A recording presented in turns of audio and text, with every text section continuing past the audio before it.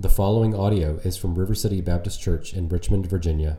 For more information, visit us online at rivercityrichmond.org. Then he showed me Joshua, the high priest, standing before the angel of the Lord, and Satan standing at his right side to accuse him. The Lord said to Satan, "The Lord rebuke you, Satan. The Lord, who has chosen Jerusalem, rebuke you. Is not this man a burning stick snatched from the fire?"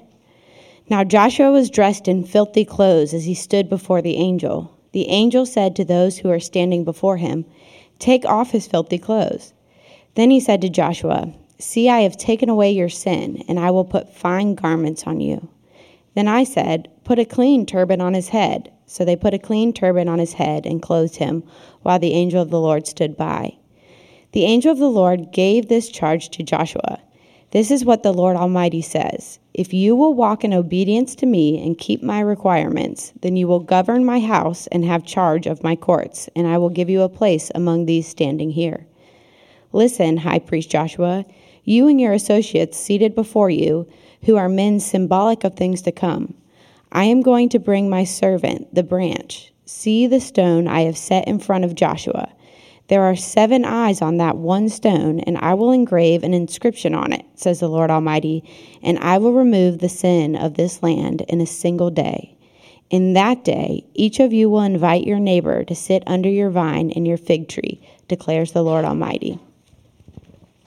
Have you ever stained a piece of clothing, perhaps a shirt, to the point where you just couldn't wear it anymore? I'm not trying to brag, but I've done that not just with a shirt, but with a whole load of laundry. I still remember walking into the basement in my college dorm, feeling like a responsible 18-year-old doing my own laundry, only to find that I had spotted with ink all of my whites that I had put into the dryer. Yes, I had somehow left a pin in one of the clothes, and now all of them were ruined. It's a silly example, of course. Maybe you've done something similar.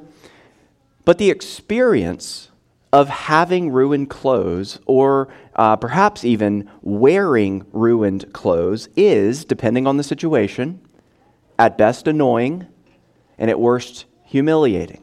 But of course, that's the key variable, depending on the situation. If you're with your brother or your buddies, it doesn't matter at all if your clothes are dirty. But if you are in the presence of someone that you really want to impress, that you really want to please, then having soiled clothes is not a good look. Whether you're trying to secure a job or a second date, or you're finally meeting your hero, you want to look dignified or at least clean. But instead you look disheveled, dirty. In our passage this morning, we see that very dilemma on a cosmic scale. And it's not just a lesson for others. You have looked filthy in the presence of someone great. Merry Christmas. Welcome to church. The situation is actually far worse even than you may think. But it's a situation that if you have eyes to see, if we together this morning have eyes to see, is also filled with hope. Please turn with me in your Bibles to Zechariah chapter 3. Zechariah 3, yes, this is a safe place to go to the table of contents, but even easier, just find Matthew and go 2 books back. The Gospel according to Matthew, 2 books back, takes you to the book of Zechariah. This month we're looking at 4 Old Testament passages that point beyond themselves to the promised one whom we celebrate at Christmas. And of all 4 passages we're looking at in this Advent season, there is no question that Zechariah chapter 3 is the most obscure and therefore, I think, the most underrated. It's 500 years before the birth of Christ. The Israelites have returned to the land after decades of judgment and exile. And yet, home is not how they left it. Home is not the same. Much of Jerusalem is still in rubble, and the parts that have been rebuilt are pathetic compared to what they once were. The divine glory that departed has not yet returned. So it's into this context of frustration and fear, that God sends a man named Zechariah to bring a word to his people. See, before the exile, Israel struggled to believe that God really meant what he said, that the prophets really meant what they said, that God would actually judge them. And now, after the exile, Israel is struggling to believe the prophets, that God will actually restore them. And that's where we find ourselves this morning. God gives Zechariah a series of visions to communicate to the people on the other side of exile, to give them hope, which brings us to chapter 3. Here's what I think is the main idea of Zechariah chapter 3, the main idea of this passage, and therefore the main idea of this message. The accusations of the evil one are no match for the advocacy of the righteous one. The accusations of the evil one are no match for the advocacy of the righteous one. The vision of chapter 3 contains 3 main scenes. We'll look at them each in turn. First, we'll call it accusation. That's verses 1 to 3. Second, restoration, verses 4 and 5. And third, expectation. It's verses 6 to 10. So we'll just step through the chapter, scene by scene by scene. Accusation, restoration, expectation. First, accusation. Accusation. Verse 1.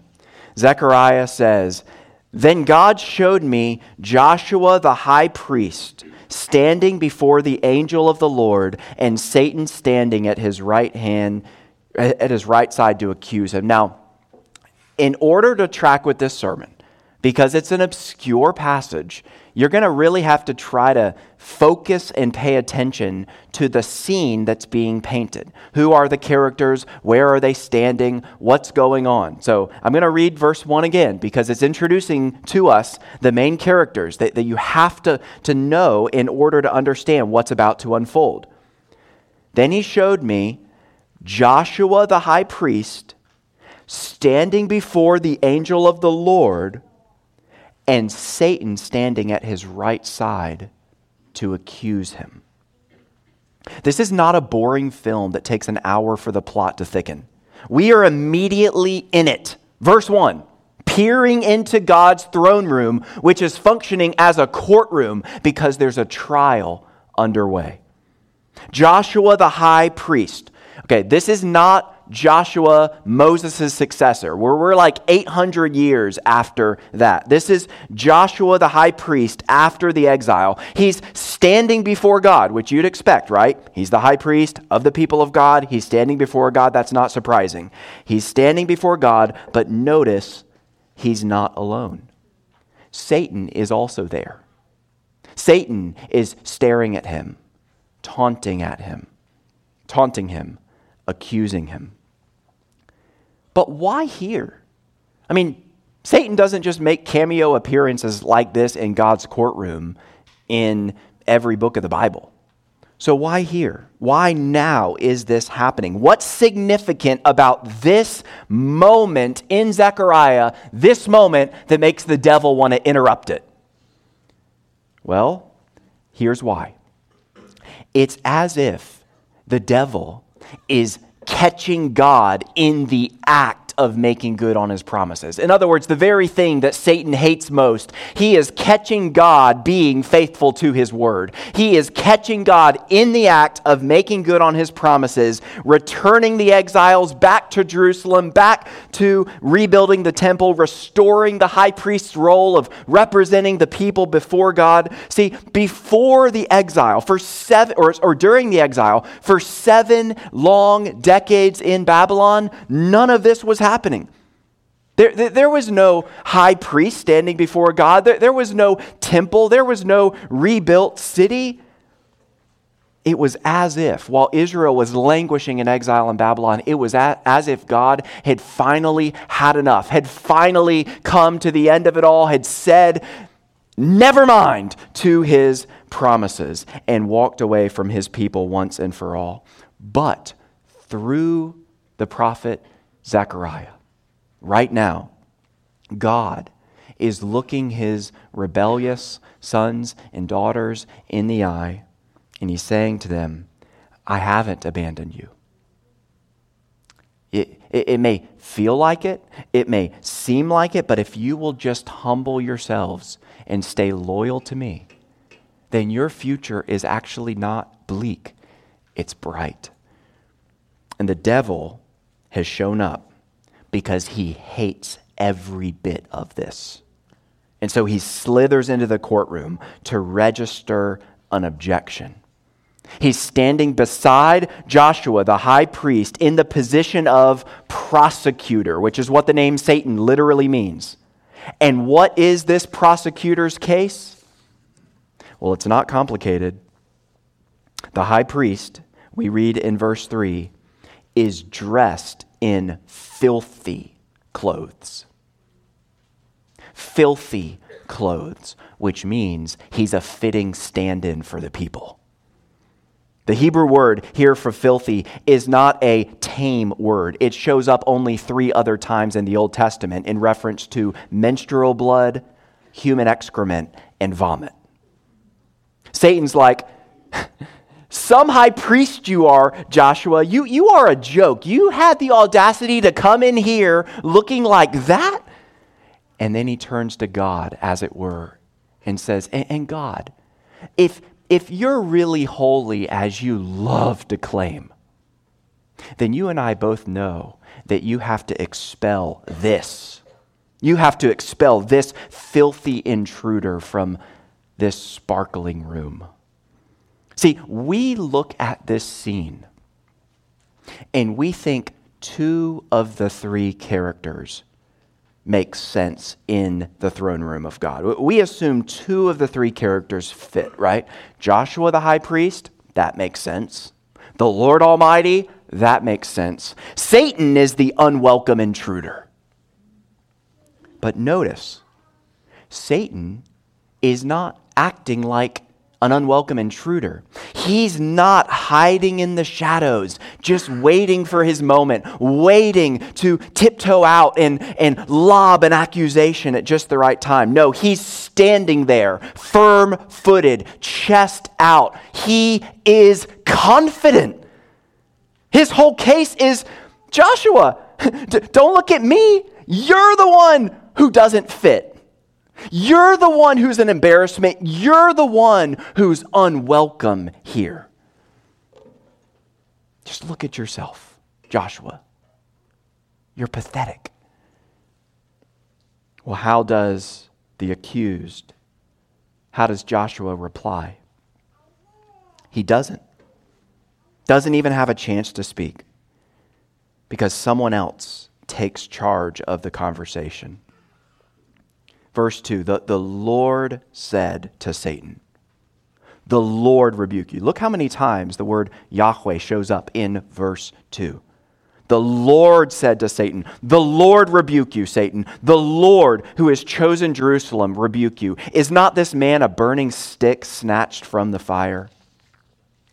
In other words, stand down, Satan, and be quiet. You may not speak of my servant that way. I chose Israel, and you're acting like I made a mistake. I snatched them out of the fires of exile because they're precious to me, and you think you can show up in my throne room and tell me who's unwelcome?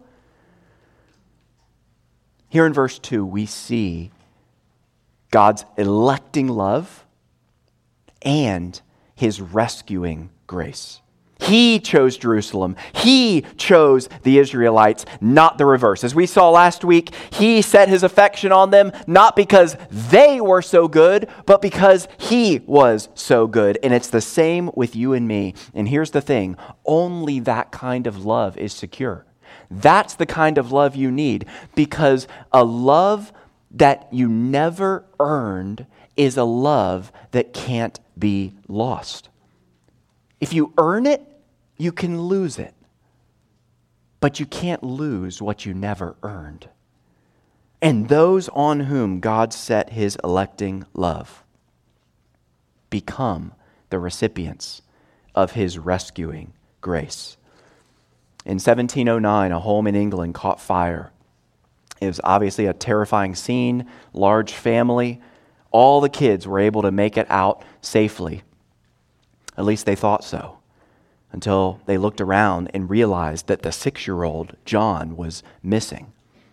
Panic ensues, and neighbors start to look in, and finally a nearby farmer spotted little John up in an upstairs window amid dancing flames. And so the neighbors rushed to the base of the window at risk to themselves, and they hoisted one another up shoulder on top of shoulder on top of shoulder until the person on top was able to reach in and pull out little John at the last moment.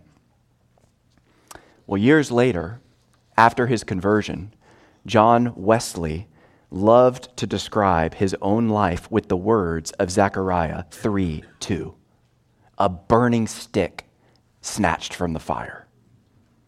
And if you are repenting and trusting in Jesus, that is exactly what you are too. You've been snatched, not from a house fire, but from the eternal fire of God's justice that you deserve because of your rebellion, your idolatry, your sin, your boredom with the God of the universe. You deserve that eternal fire of justice, and yet he has reached you in and pulled you out in love. Now, don't lose sight of the scene in Zechariah 3.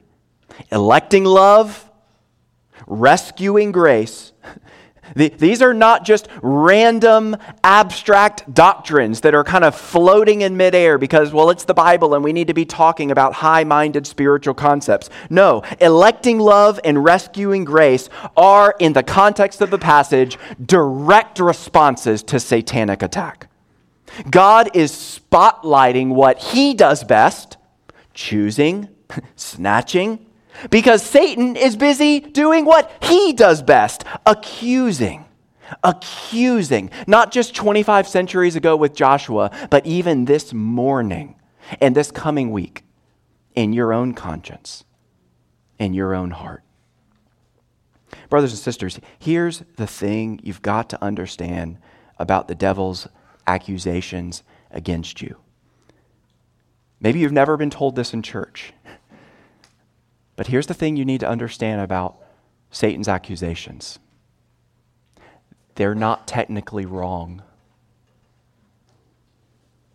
He steps into the courtroom prepared. He steps into your conscience prepared because you are guilty before a righteous God. You are, left to yourself, a moral failure, a hypocrite, an imposter, a joke. This is not to say you're worthless. You are made in the image of God, which means you have infinite dignity and worth, but that actually just makes your guilt all the worse because you have defaced the image of God in you through idolatry and rebellion, so much that you are defiled from head to toe, from the inside out. And the idea, this is Satan's whole case, the idea of you standing in the presence of God, much less worshiping. I saw you guys earlier. You were all standing as if you deserve to be in God's presence. Satan's like, excuse me, do you see them? Did you look inside their hearts this past week? What are they doing? It's not just surprising. It's not just a little laughable. It's wrong, Satan says. It's obscene. Satan looks at you, and then he looks at God. And he doesn't just say, God, you have lowered your standard. He says, God, you have violated your standard. I mean, I used to think of that the nature of Christ's advocacy for me, right? His intercession for me at the right hand of God the Father basically consisted of him going to God over and over and convincing him yet again to give me another chance. Yes, Matt blew it again. Yeah, yes, he deserves damnation, but please, Father, just give him one more day. And therefore, you may not think of it quite like that. Obviously, I'm exaggerating a little bit for the sake of effect, but that's how many of us think. Some version of that. That Jesus kind of has to stand there and keep God happy with us. And that he's just kind of hoping to buy you more time to remain in God's good graces. But here's the thing. When that is your mentality or any version of that, your security will only be as strong as your confidence that that arrangement can hold. Because at what point is the Father going to look back and say, I've heard enough about that guy. No more days, no more mercy, no more leniency. It's over. But beloved, the foundation of our security is not that flimsy. In fact, here's another thing you probably weren't expecting to hear in church today. The foundation of your security isn't even just a matter of mercy. It's not just a matter of mercy. What do I mean? Well, your salvation is not hanging on this spider thread of God being lenient. Your salvation is not hanging even on the thread of God being merciful. Your salvation is hanging on the cross.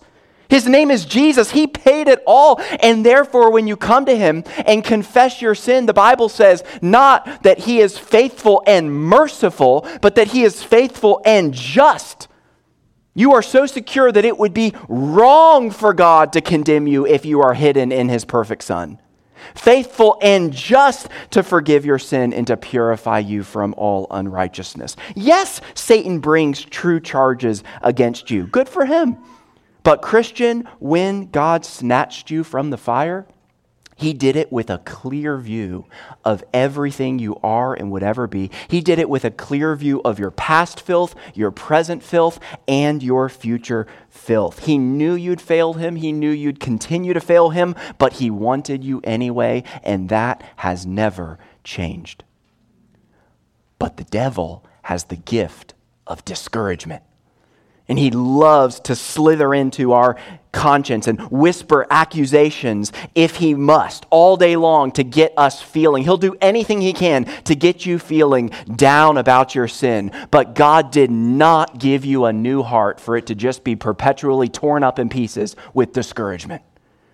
So instead of listening to the accuser, set your eyes afresh this morning on the electing love that God placed on you from before the foundation of the world. Then shift your gaze to the manger, where that love became enfleshed as a human just like you, except without sin. But if you want to see where his love shines brightest, start staring at the cross. Spend some time this week pressing into your heart words like we sometimes sing. Words like, when Satan tempts me to despair and tells me of the guilt within.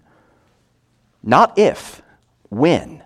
This is going to happen today or tomorrow or the next day. When Satan tempts me to despair and tells me of the guilt within, upward I look and see him there who made an end to all my sin. Because the sinless Savior died, my sinful soul is counted free. Why? For God the just is satisfied to look on him and pardon me. If you don't understand what I just said, you don't yet understand Christianity. You really shouldn't go into the parking lot and get in your car and drive away from here today until you understand what I just said. For God the just is satisfied to look on Christ and pardon me. But God doesn't stop with silencing the accusations. If he stopped there, he would be infinitely good. And we would be beholden to come and worship him. But he doesn't stop there. He keeps going. He silences the accusations, and then he reclothes and restores the accused. Number 2, restoration. Restoration. Look at verse 4. This is scene number 2. The angel said to those who were standing before him, "Take off his filthy clothes." Then he said to Joshua, "See, I've taken away your sin, and I will put fine garments on you." The scene, it's actually, there's a bit of a humorous moment, I think, here in verse 5. It's like what's going on is so startling and exciting that even Zechariah, the narrator, chimes in. Verse 5, "Then I said, put a clean turban on his head." In other words, don't stop with, this is great, I love this. Don't stop with the priestly robes. Also give him the priestly mantle so he'll be fully decked out from head to foot. So they put a clean turban on Joshua's head and clothed him while the angel of the Lord stood by. Again, Joshua's repulsive rags are a physical picture of the people's spiritual condition.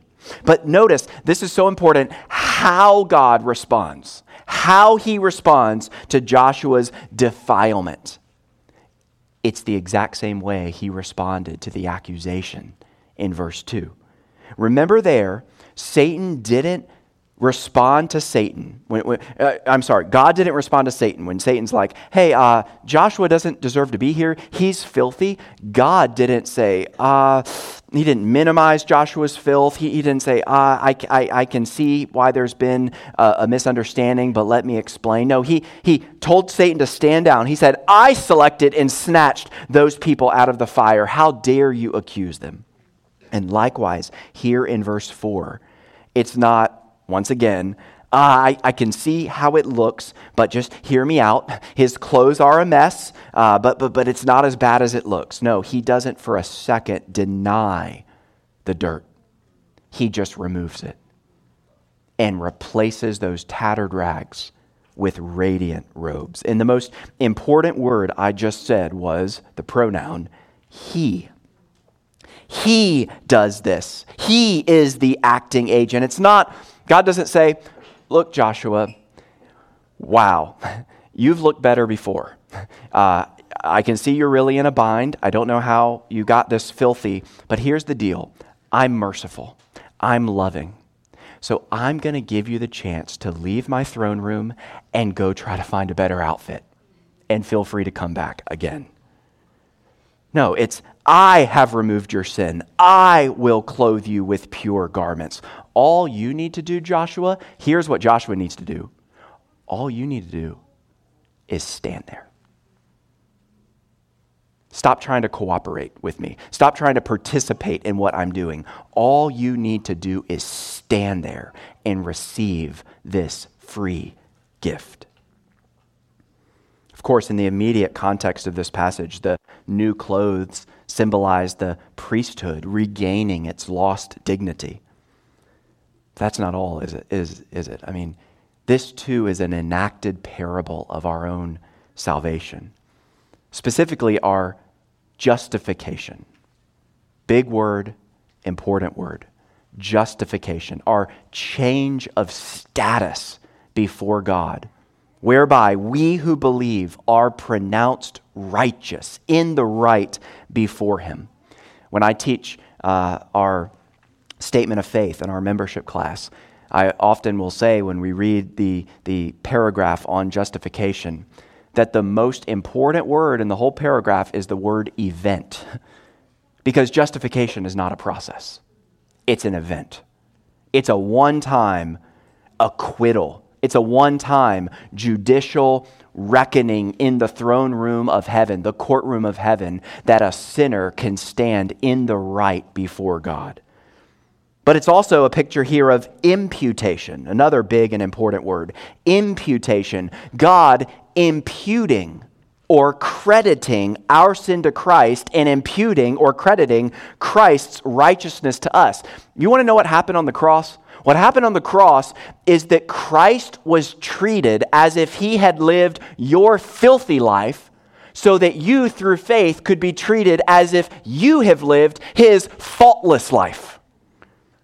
This is why Andy called us to worship at the beginning of the service with the words of Isaiah 61:10. It's a good verse to memorize in the new year.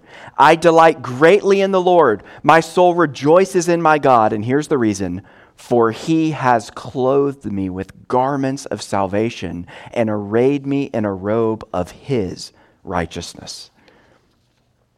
I know some of you this morning feel too messed up, too not put together, too filthy for God to really keep loving you, accepting you, forgiving you. Maybe you're fine coming to church because you can keep up the act, but you know deep in your conscience that God sees what you're really like, what you really thought and said and did, even just this past week, maybe even this morning. Well, Joshua was in the same situation. His clothes were repugnant in the sight of God, and yet God gave him new ones. And the same is true for every Christian in this room. Friend, you've never thought something or said something or done something so grotesque as to vacate the promise of new clothes from Jesus, the robes of his righteousness. If you would only come to him in faith today, he will gladly give you that new outfit. He will gladly give you the robes of his righteousness, the robes that he deserved, the robes that he won. He will place them on you if you'll just stand there and receive them. Here's how one 17th century pastor, and I say 17th century so that it's a short quote, but the language is a bit archaic. Here's how he summarized this dramatic scene. I love this. Christ loathed, he hated, Christ loathed the filthiness of Joshua's garments. I'm trying to work on this. It's one of my weaknesses as a preacher.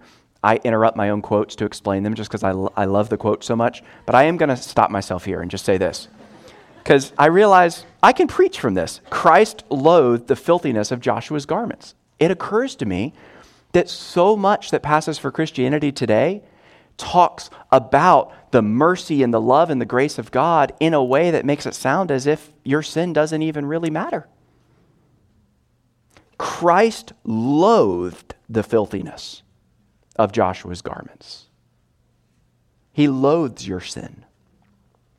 But the quote continues, Christ loathed the filthiness of Joshua's garments, yet did not put him away, but put them away. Thus God, by his grace, does with those whom he chooses. He parts them and their sins, and so prevents their sins parting them and their God.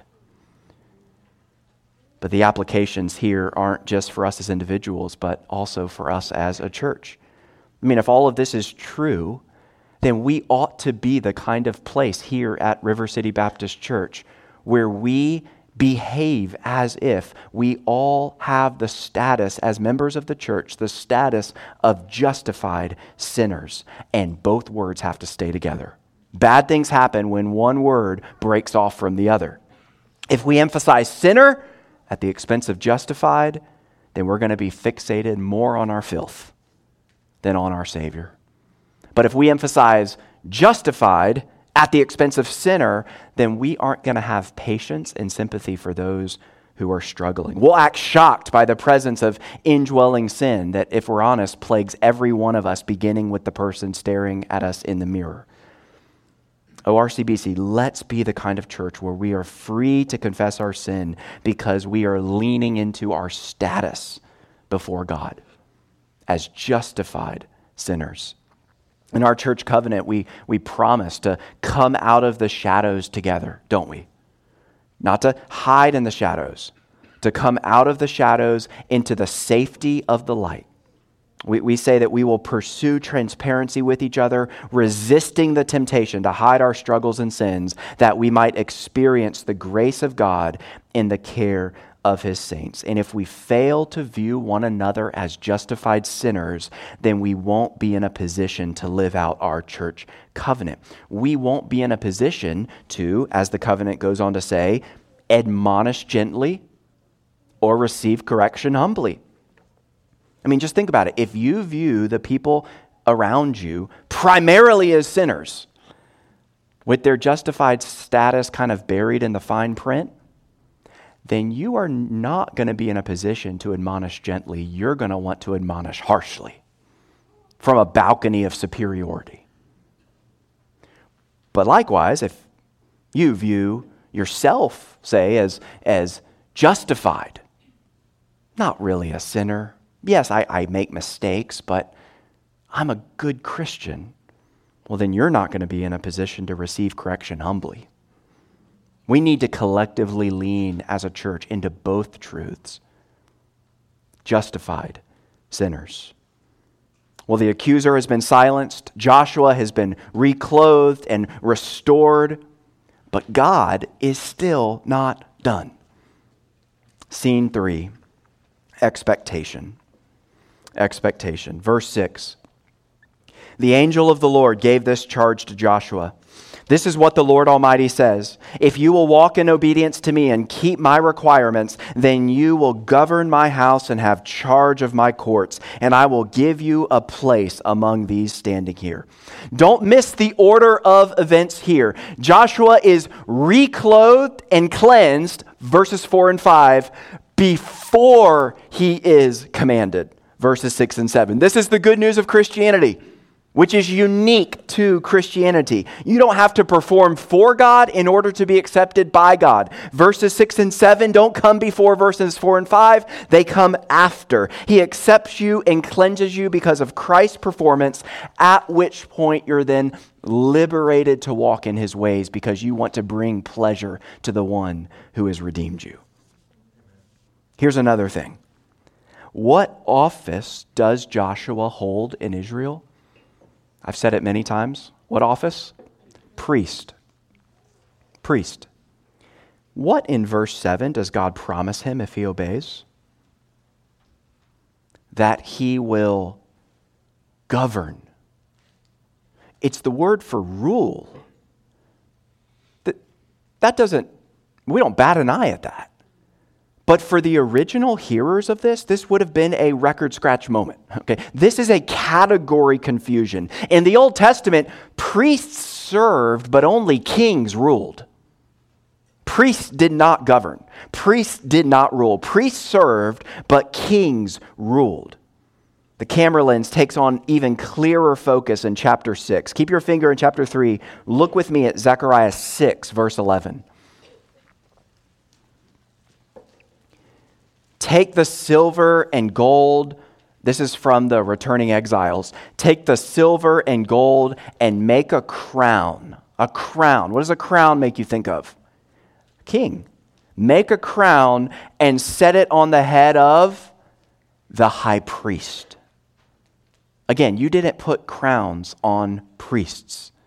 Friends, in Zechariah 3 and 6, we are seeing a flicker in the Old Testament of what will light up the pages of the New, the reunion of priesthood and kingship in one man.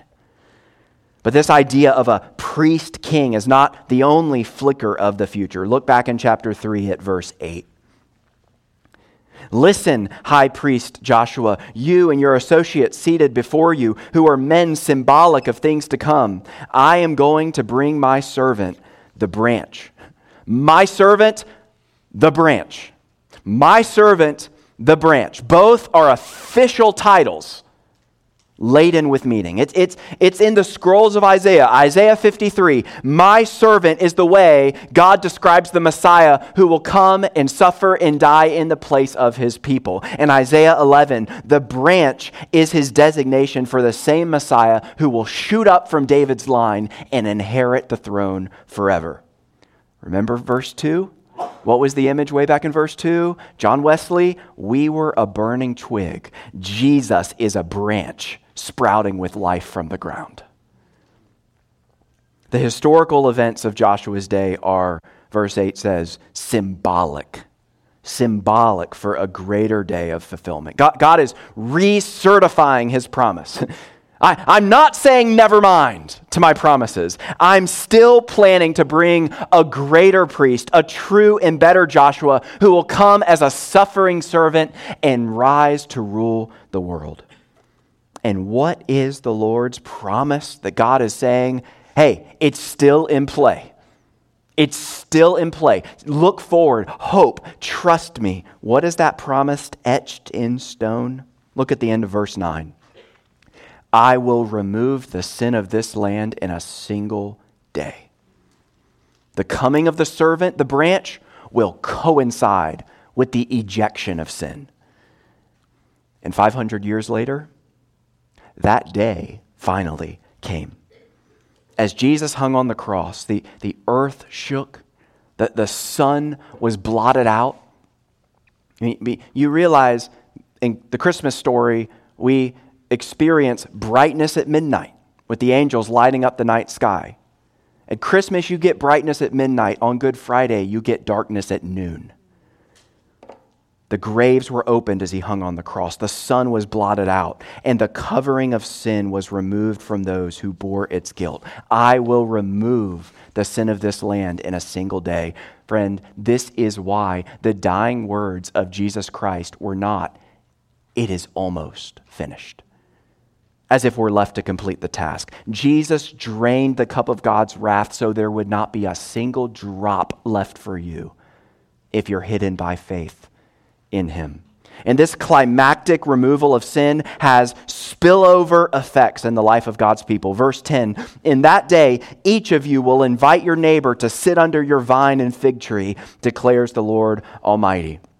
Those of you who have seen the play Hamilton may recognize this phrase. Lin-Manuel Miranda knew that George Washington loved to use this phrase to describe the peace of independence and freedom from military oppression.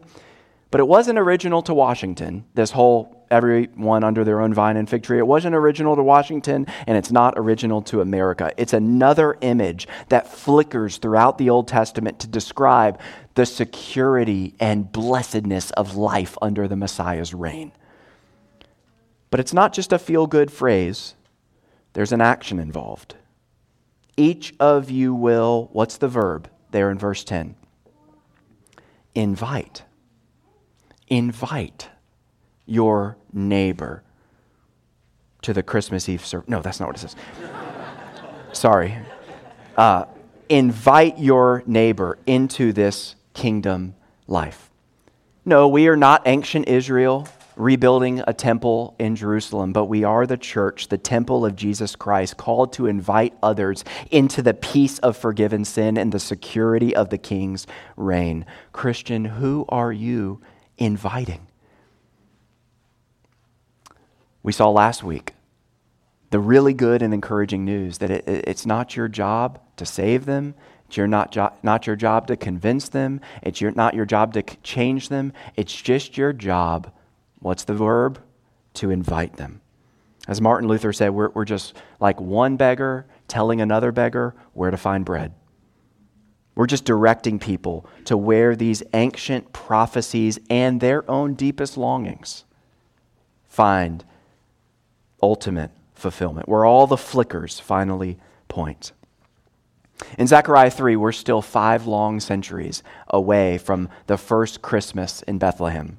And yet the story is a diamond radiating gospel grace. I hope you've seen that this morning. We can marvel at this diamond from so many angles. The Lord has chosen Jerusalem. That's his electing love. Is not this a burning stick snatched from the fire? That's his rescuing grace. Remove his filthy garments. I'll clothe you with pure ones. That's him dressing us in the righteousness of his Son. We have a priest king. We have a suffering servant. We have a mighty branch. We get to overhear the words, I will remove their sin in a single day, which is exactly what would happen on Good Friday. It's not a long chapter, and yet it can feel overwhelming to ponder. And trust me, to preach, because there is just so much going on. It's so sprawling. And yet, there is actually a laser-like practical focus. All the angles on the diamond converge in service to the believer who hears and cannot shake the whispers of accusation. Above all, what Zechariah 3 presses on our hearts is that this sovereign, rescuing, righteousness-granting, sin-removing king just happens to be your personal defense attorney, and he's undefeated in court. That's why the Apostle John can write just 2 verses after 1 John 1:9, which I read earlier. My dear children, I write this to you so that you won't sin. But if anyone does sin, we have an advocate with the Father, Jesus Christ, the righteous one. It's why Paul can reflect on our opponents, on the prosecution, human and demonic, and say, Romans 8:33, who will bring any charge against those whom God has chosen? It is God who justifies. Who then is the one who condemns? No one. Christ Jesus, who died, more than that, who is raised to life, is at the right hand of God and is also interceding for us. Believer, this means you're free to live and to smile and to have joy and to invite others to come and find rest in the defense attorney who's never lost a case. Well, near the beginning of the message, I say this in conclusion, I mentioned John Wesley. When he was converted in 1738, there was another John in England who definitely was not converted. He was busy trafficking human bodies in the transatlantic slave trade. But God reached in and he snatched John Newton out of the fire too. And you can imagine, given his wicked past, he's most famous to us for the words of Amazing Grace, you can imagine that given Newton's wicked past, that he often heard the whispers of accusation. And he did. And do you know how he coped with that? He fought back. He fought back against the devil's lies by putting pen to paper and writing prayers like this. Perhaps you can relate. Bowed down beneath a load of sin, by Satan sorely pressed, by war without and fears within, I come to thee for rest. Be thou my shield and hiding place, that, sheltered by thy side, I may my fierce accuser face and tell him, thou hast died.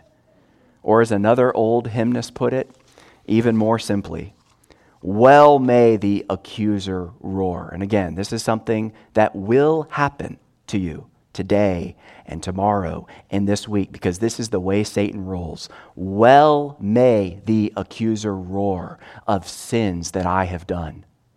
I know them all and thousands more. Jehovah knoweth none. Beloved, the sins you cannot forget, whether last night or 40 years ago, the sins you cannot forget, God does not remember. That's how defended and covered and secure you are. Let's pray. Jesus, we praise you that you are our defense attorney and that your case for us is airtight, not because we're easy to defend, but because you've already paid for the crimes. Help us this week to live and to laugh and to rejoice as if this is true, because it is. And it's in your beautiful name we pray. Amen.